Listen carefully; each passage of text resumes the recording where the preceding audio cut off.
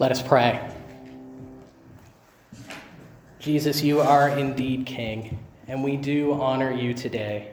We pray, Lord, that you would be honored and glorified in this sermon, in this worship, that your name would go forth and people would know that that yours is the only name in heaven and on earth that saves. We pray all this in Jesus' name. Amen. Please be seated.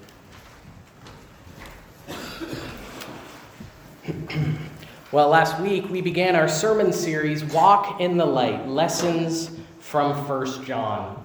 Together, we looked at the prologue of John's letter, saying that Jesus and the message he preached are tangible and real.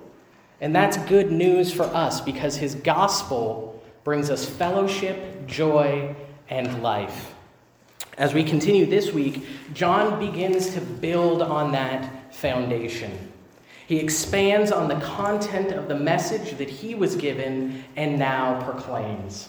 In doing so, he provides further clarity on the gospel. What becomes clear is that this is a message of immense importance, and it needs to be taken seriously. It's not a message about secondary things, but of crucial life and eternity-changing realities. So let's dive right in together. Let's waste no time. You can follow along either in your study booklet or in the insert that we put in your bulletin. Let's take a look at 1 John together. John begins to give clarity on the gospel by starting with who the gospel is really about. He starts with God. Now, just to be clear here, friends, I love you. Jesus loves you. We all matter.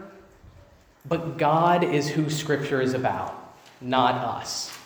And so that is who John starts with God, telling the people that God is light, and in him is no darkness at all. That's a beautiful statement, isn't it? That's one of those scriptures that we want to put on a plaque and sit on our desk, or we post on social media so we can get a bunch of likes. We love that sort of scripture. But what does it mean that God is light? Well, when John talks about light, he uses it as a metaphor for holiness. By calling God light, he is saying he is perfect and holy. Darkness, on the other hand, is a metaphor for sinfulness and evil. So the message that he was given and now proclaims is first and foremost about the character of God. That is where clarity on the gospel begins, with God. And John says that God's character is all about holiness. He is so perfect and holy that sin can have no part with him. Let's think about this for a second. God is calling people to himself, to have relationship with him and reflect him to the world. That being the case, if that which is sinful cannot be in relationship with God, that should tell us that sin's a major problem. It's not something that can be ignored. It needs to be dealt with. It needs to be taken seriously. And God certainly does that. How do we see it? Jump to the end of the passage. We're not going to bury the lead this week. We'll get right to it. 1 John chapter 2, verse 2. He, speaking of Jesus, he is the propitiation for our sins. Propitiation is one of those big theological words, and it's a critical one. It means the sacrifice which pays the penalty. It's the sacrifice that satisfies the wrath of God. Now, the wrath of God is not something that people typically like to talk about. But just because we bristle at it doesn't mean it doesn't exist. The wrath of God, let me assure you, friends, is very real. In the book of Romans alone, chapters 1, 2, 5, and 12 all touch on the wrath of God. It may make us uncomfortable, but the truth is, the wrath of God is good news for the people of God, because it tells us how seriously God takes sin. And we will not know God's pure love unless we first understand his wrath. God is so perfect and holy that sin cannot have any part with him, and that means God can't be in relationship with anyone or anything that is sinful.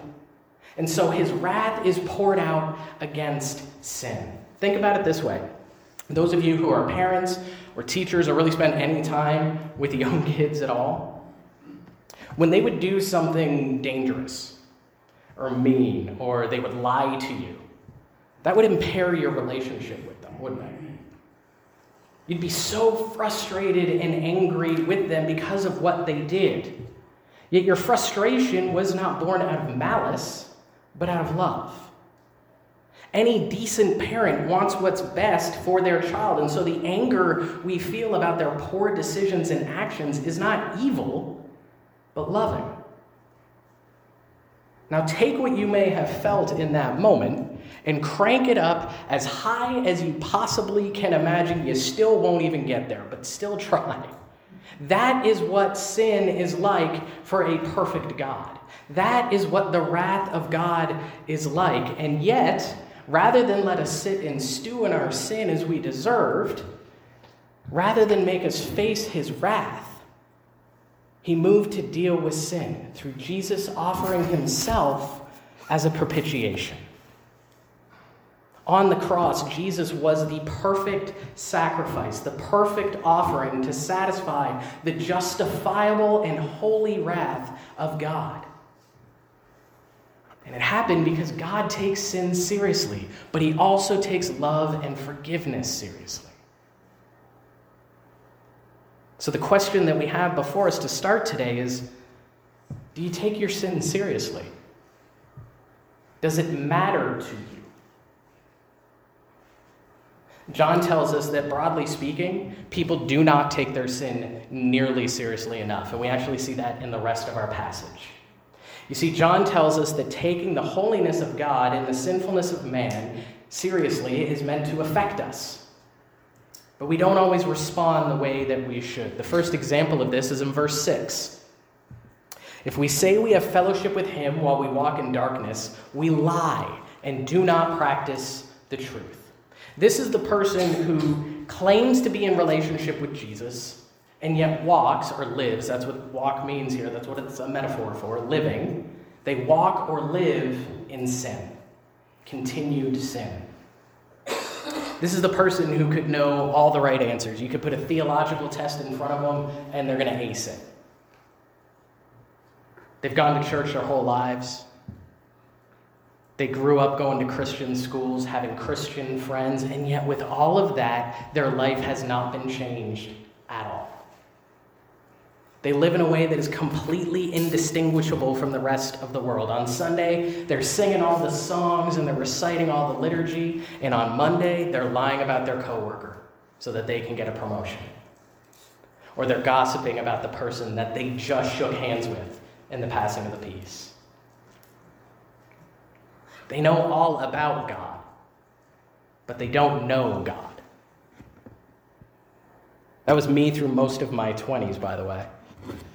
Claiming to love Jesus and then living in a way that did not reflect him at all.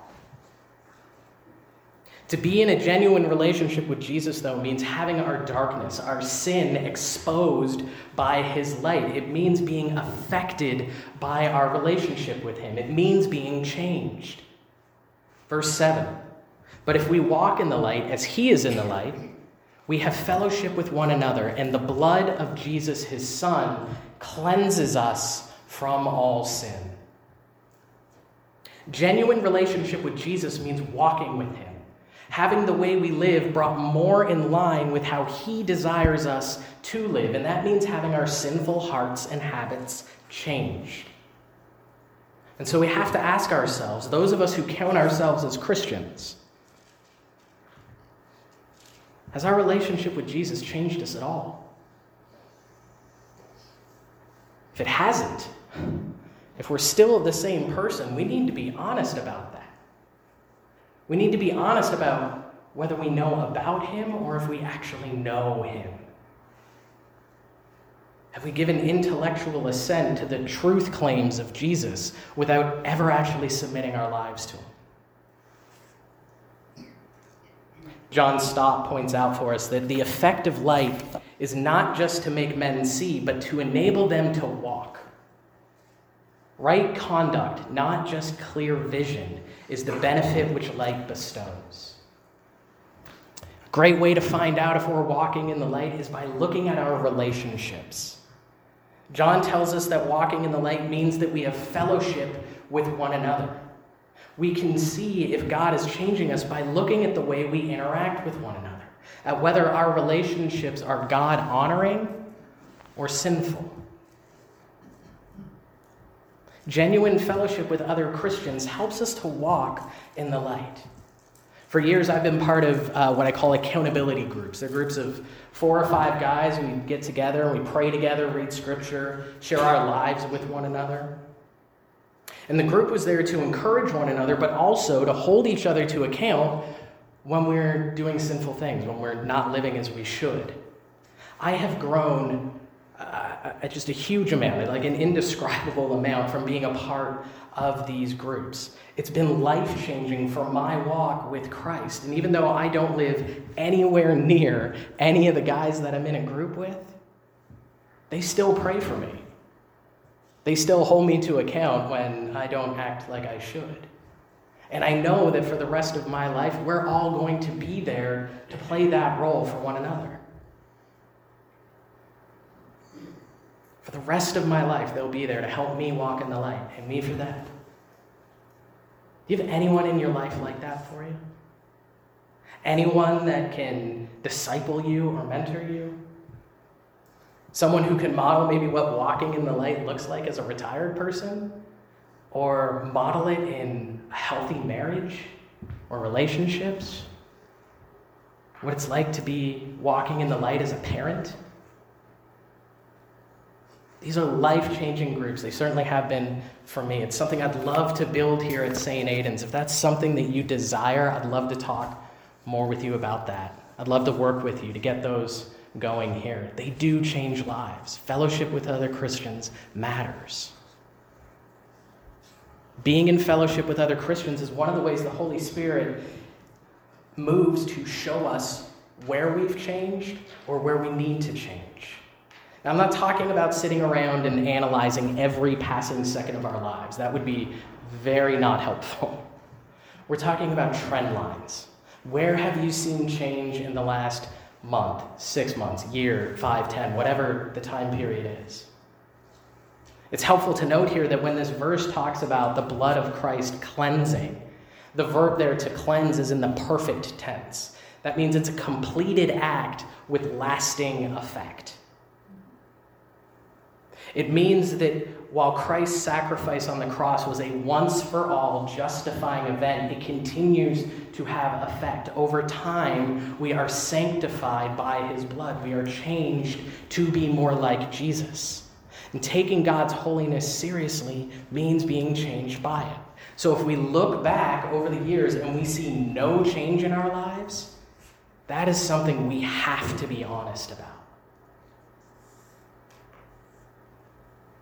There's another way that we show we don't take God's holiness seriously. It's found in verses 8 and 10.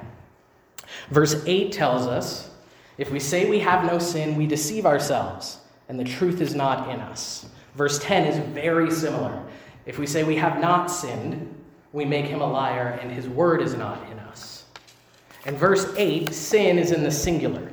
What's in mind here, or in view here, is sin as an idea, as a concept, or a structure. It's saying that sin itself does not exist. In verse 10, it's saying, oh no, sin exists, I just haven't committed any. I've never sinned before. Both views of sin make God out to be a liar. The witness of Scripture is quite clear that sin exists and that all people sin.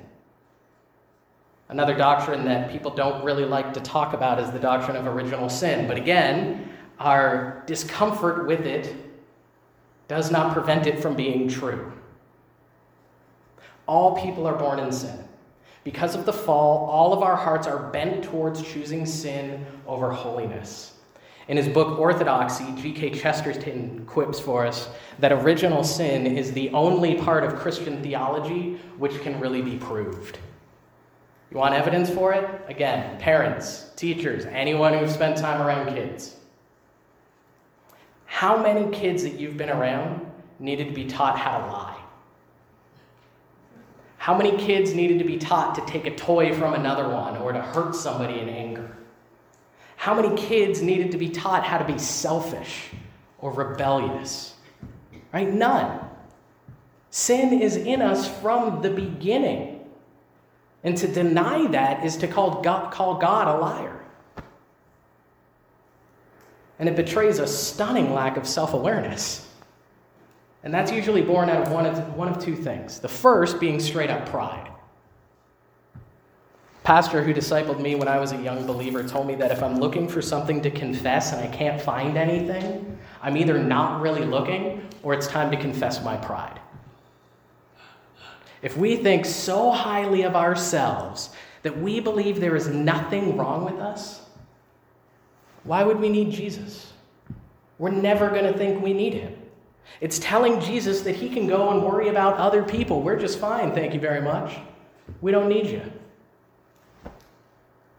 I'm hopeful that those of us gathered here today can see the flaw in that approach. If that sounds good to you, please come and talk to me afterwards. The second one's a little sneakier, and it can be far more dangerous. It's pretending we have no sin because we are terrified that it is too much for God to handle. We act like it's not there because we think our sin is so bad that there is no way out of it for us. We begin to self-justify. We call sin just normal behavior. It's not sin at all. Lying to our friend or spouse, oh, that's not really a sin because really the truth would just hurt them more. Come up with excuses for our sin because we feel trapped by it. We feel locked in guilt and shame, and we don't really believe that God could forgive us or provide a way out for us. But John's direct. When we do that, we make God a liar. Either way, either one of these approaches, we say we have no sin, and so either way, we say we don't need God. We tell God he's not really loving or forgiving enough for us. We put limits on his grace, and it's sad, really. The ironic part of it all is that hiding our sin always just makes the problem worse. We try to keep our sin hidden in darkness, but nothing hidden in darkness will ever get better because darkness cannot abide with God. And the truth is, we all have sin in our lives. One New Testament scholar put it this way: for all of us, sin is not merely a past memory, but also a present reality. We must face it. But when we face it, we can be overwhelmed. We must face it and then run to Jesus. We must take sin seriously, and we must also take God's forgiveness seriously. And that right there is the problem of not taking God's holiness seriously enough. If we don't take his holiness seriously enough, we will never take his forgiveness and love seriously enough. It's why I started by saying if we never understand the wrath of God, we'll never understand the love of God. God loved us enough that he sent his son to be the propitiation, the perfect offering for our sin. That is how seriously he takes our relationship with him. That is how deep and far his love and forgiveness goes.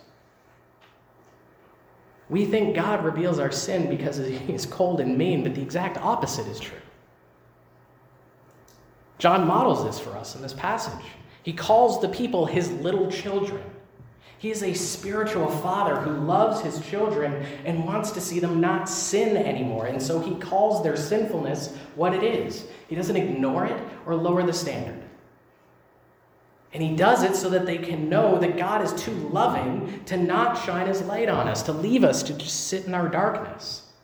His light shines in the dark corners of our hearts, and his holiness reveals our sinfulness, and then he provides the way out.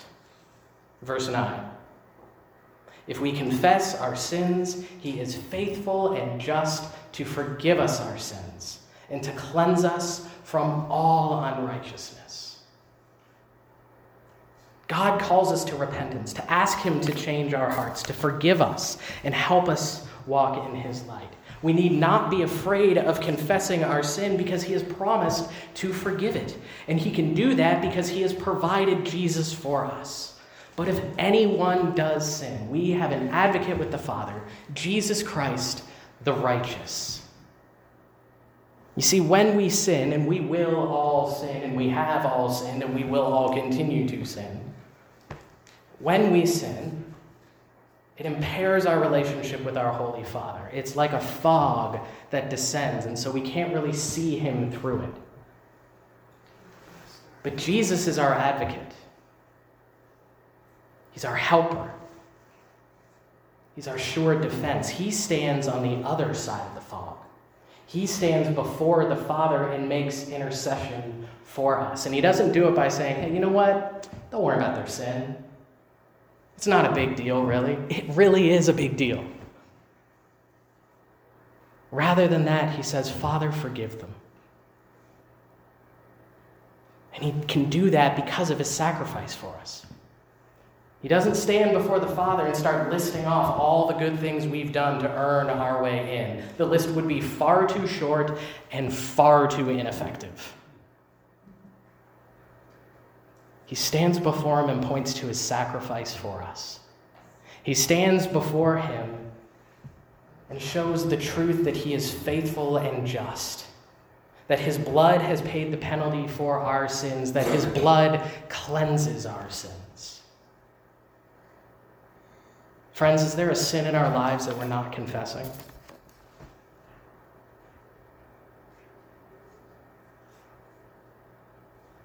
Is there a sin in your life that you think is beyond the love of God?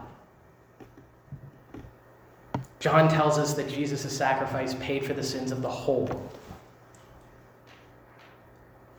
Are we taking our sins seriously enough to confess it to him? Or are we just paying lip service to him? Acting like we're repenting, but never really desiring the heart change that he desires for us. Clarity on the gospel means getting clarity on who God is, and that has implications for our lives. Clarity on the gospel shows us that God is holy and he takes sin seriously, but his love and forgiveness are there for us as well, if we would confess it and genuinely repent of it, not just mouth it on Sunday so we can go running back to it on Monday. By his light, he changes us so that we might live in a way that pleases him and lines up with the faith we profess to have.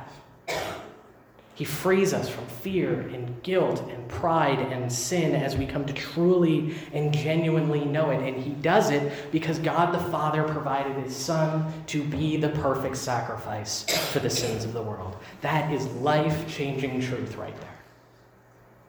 It's the truth that is meant to change every part of us, and it is the truth that our walk, our life with Jesus is founded on. God is light, and in him there is no darkness at all. Let's pray. Father, we thank you that you are light, that in you there is no darkness. Thank you that you have provided a way for our sins to be forgiven. I pray, Lord, that you would reveal our sin to us now, that we might genuinely repent, that we might offer it to you and you would take it from us. Father, maybe for those of us who have never confessed our need for you, we would do that now, that we would cry out to Jesus to save us, to heal us, to restore us, to help us walk in his light. For we know that that's what you desire for us. We thank you, we praise you for your love and your grace. In Jesus' name we pray. Amen.